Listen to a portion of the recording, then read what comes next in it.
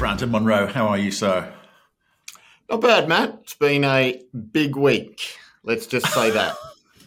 Well, yeah. Thank you for joining us. I know you've been busy in the background sorting out a particular issue which is on the lips of everyone this week, all over Uranium and Twitter sphere, which is Namibia. Statement made. We weren't quite sure what it meant. Do you know? Yeah, and fortunately, the Namibian government has given us an insight to what it means as well. So, of course, Bloomberg broke a story very early on Tuesday that Namibia was considering nationalising its resources and oil and gas sector. Now, when I say they broke the story, look, this is in many respects old news. In fact, the quote that they attributed to the Namibian Minister of Mines, Mr. Tom Alwindo, he'd already made on the 1st of March in Parliament in the public domain. But it was the first time that Bloomberg had heard about it. And unfortunately, there was no context provided in the article. And flighty, nervous investors, being what they are, of course, reacted. Paladin Energy, being the leader on the ASX for uranium Namibian stocks, found itself quite rapidly down 20%. They decided to call a trading halt, which kind of added additional notoriety to the whole situation. And then we saw Reuters, the Australian Financial Review, and even the bastion of left-wing anti-uranium sentiment in Australia, the Australian Broadcasting Corporation, jump on the bandwagon with a snippet in their nightly news in which they simplified everything down to Namibians said they might nationalise uranium mines. So what really happened is there was a workshop taking place which was jointly held by two parliamentary committees, the Parliamentary Standing Committee on Natural Resources and the Parliamentary Standing Committee on Economics. Now, the reason that these two parliamentary committees got together is the workshop was all about how Namibian people going forward in the future maximise the benefits that they can achieve from their natural resources. And all of the background to this is because about a year ago, oil was for the very first time discovered in Namibia by two super majors, Total and Shell, in consortiums.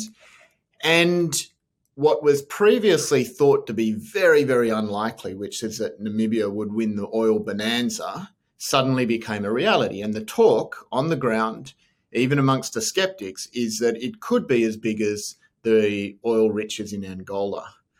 Now, the opening remarks by the minister at this workshop were all about oil. And he talked openly that oil for an African country can either be a blessing or a curse. And he then went into talking about a range of issues that Namibia needs to think about going forward. And in that respect, it was a really mature discussion. It's the sort of thing Australia just can't do when it comes to nuclear power. But tiny African nation that only achieved independence in 1990, they seem to be able to do it. So he was talking about the potential for oil to create corruption, the potential to be highly exclusive rather than inclusive, with enrichment of a small number of people and the poverty-stricken majority of the country not participating. He talked about the culture of entitlement in Namibia, where connected local people feel entitled to receive the benefits without doing the work.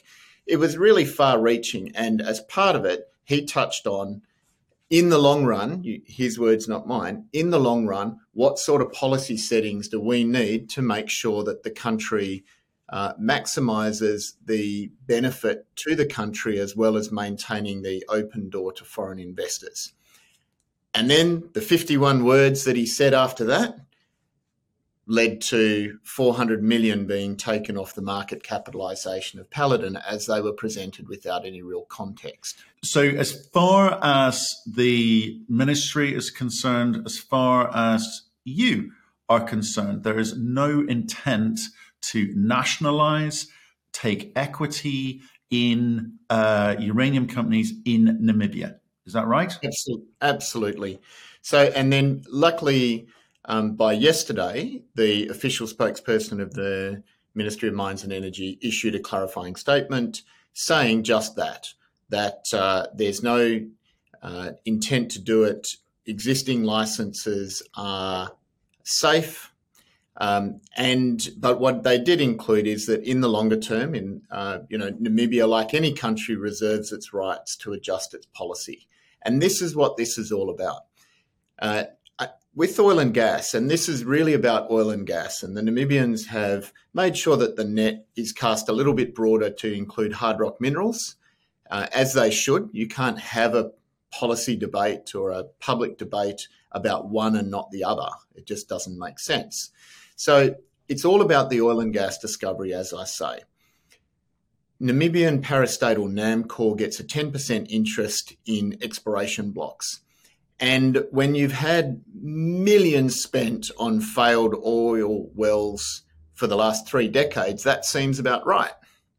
Then suddenly oil was discovered, and the Namibians started doing their research around the rest of Africa, and they realised that a 10% government interest, when it comes to oil, not hard rock, but when it comes to oil, a 10% interest is right at the bottom end of what African governments typically get. They typically get between 20 and 50% if you look across the continent of countries that have discovered oil. So I suppose what the Namibian government's doing is they're saying, well, for the next companies that come along who aren't facing the same risks because they know there's oil there somewhere because it's already been discovered, is 10% appropriate? In the context of also talking about the governance and the systems and the processes and those other things that I was talking about, including ensuring, in the minister's words, that exploration licenses are given to those who have the capability to do it, rather than creating the moral hazard of offering it to local speculators.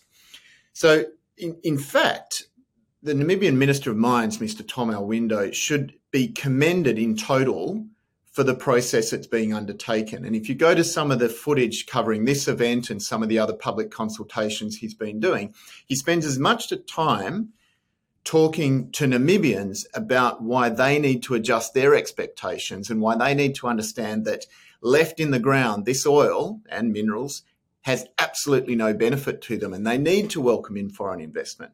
He spends as much time talking to Namibians about that as he does talking about the issue that, of course, made it into the press, which is that over time, Namibia wants to look at if their 10% interest in oil is appropriate in the African context, and given the vast margins that hydrocarbons have, which is very distinguishing from hard rock minerals. And I might add that part of the debate that's been going on as well is whether Namibia should stand up to all of the first world pressure that's being brought to bear to say you should not develop your oil and gas discovery in the first place.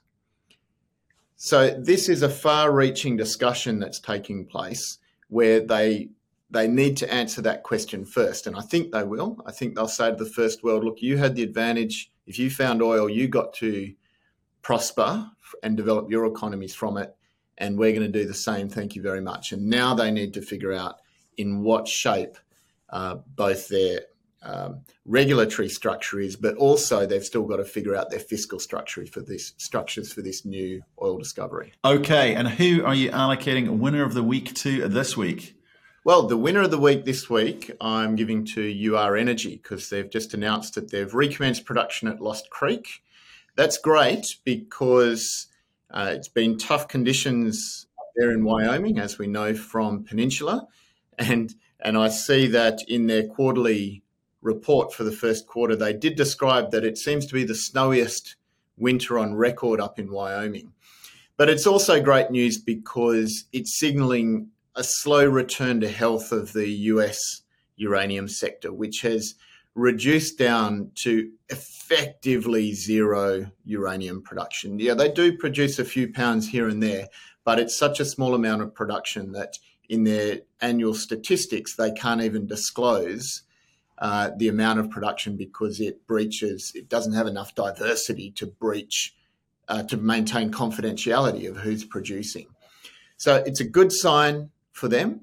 They were able to do it because partly because they've got contracts into 2023, including selling £100,000 to the Department of Energy with their Federal Strategic Uranium Reserve. But they've also been writing contracts from 2024 to 2028. So I understand they've written contracts for about £600,000 of delivery per annum over those 6 years, and with a bit of flex up and down. And so their intent is to start producing at that £600,000 per annum, which is about half of their licensed capacity. So good news for the sector. It's always good to see success stories. It's great to see that asset coming back into production. And no doubt there's been a huge amount of hard work and effective work that goes behind that result. Should we go to tweet of the week? Now, this I think you're going to allocate this to an old friend of mine, a fellow Irishman who has to sit in the same room as when I was working down in London. Who are you going to give this to? Yeah, so Jared Reid put a very interesting tweet that highlights the electricity volatility that unfortunately a number of markets are just going to have to get used to. So as we can see on the screen, he's foreshadowing some very significant negative spot prices in various electricity markets in Europe, noting that Germany might hit, when the tweet was written, might hit negative 129 euros a megawatt hour. So it's a talking point, because we've said on this show many times that the problem with intermittent energy sources is the volatility, and people who just thought they were running a manufacturing business will need to become energy traders to somehow try and manage this extreme volatility. Now, many people, of course, would look at a negative power price and think that's an opportunity, but it creates untold distress at various levels within grid operators. It makes otherwise viable assets unviable. It, of course, wipes out traders when they're on the wrong side of it. And in certain markets, the way that it works is companies or energy producers who continue to deliver into a negative market then have to pay. So that hurts baseload because you can't quickly close down the gates on a hydro program, and you can't quickly close down a nuclear power plant. And so it ends up just decaying what are otherwise reliable baseload sources. So firming, as people who follow this show would know, is an awful long way off if it's not natural gas. And unfortunately, this is the sort of volatility that we might just need to get used to. There is, of course, one, and that's why we're here talking about nuclear power. Well, here we go. Moonshots and fizzers, always a favourite of mine. What have you got for us this week? Well, it's a recurring theme, which is China's enormous rollout of nuclear power and their dramatic build program and the dominance of their build program compared to other countries that are advancing nuclear power in a much more careful way. So Professor Quake's a favourite amongst uranium investors for his extraordinary work and his tireless service updating us on the latest. He put a very good chart out there that I think we can also put up on the screen. And it just shows the dominance of China as a proportion of immediate demand growth of nuclear power and therefore immediate demand growth of uranium. And he does make the point in his tweet that very soon China will be the largest market in the world and it'll eclipse all of the other markets put together.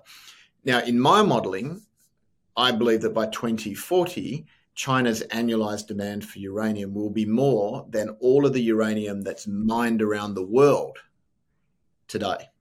So let that sink in a little bit. People talk about supply deficits in this sector, which of course are real. We are in a supply deficit, particularly when you consider primary mined uranium versus primary consumption of uranium in nuclear reactors globally. But if you've got one single player who's consuming the equivalent of all of today's mined uranium, it gives you a feel for the vast quantities of new production and new mines that are going to be required by 2040.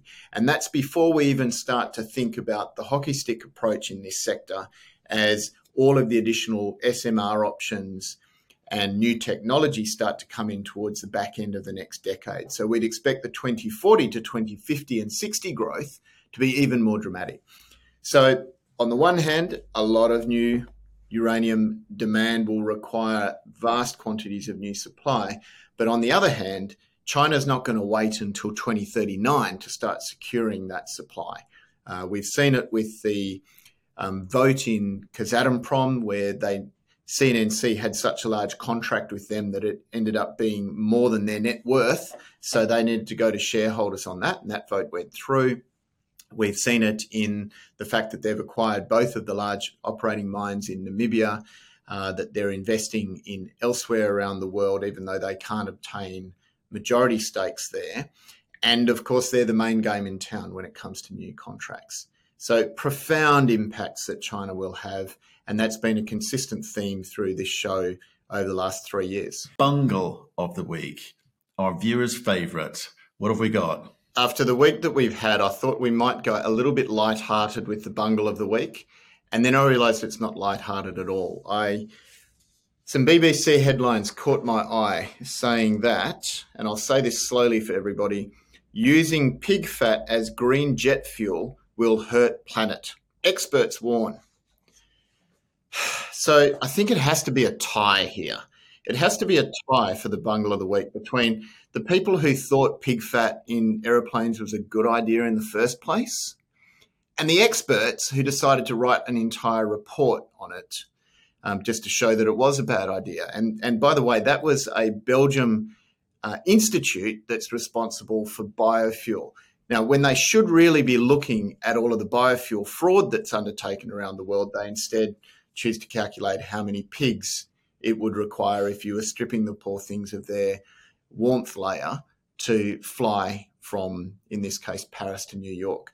But it's a bungle because at a serious level, what it illustrates is how hard it's going to be to find solutions for decarbonisation in difficult to deep decarbonising factors of our economy.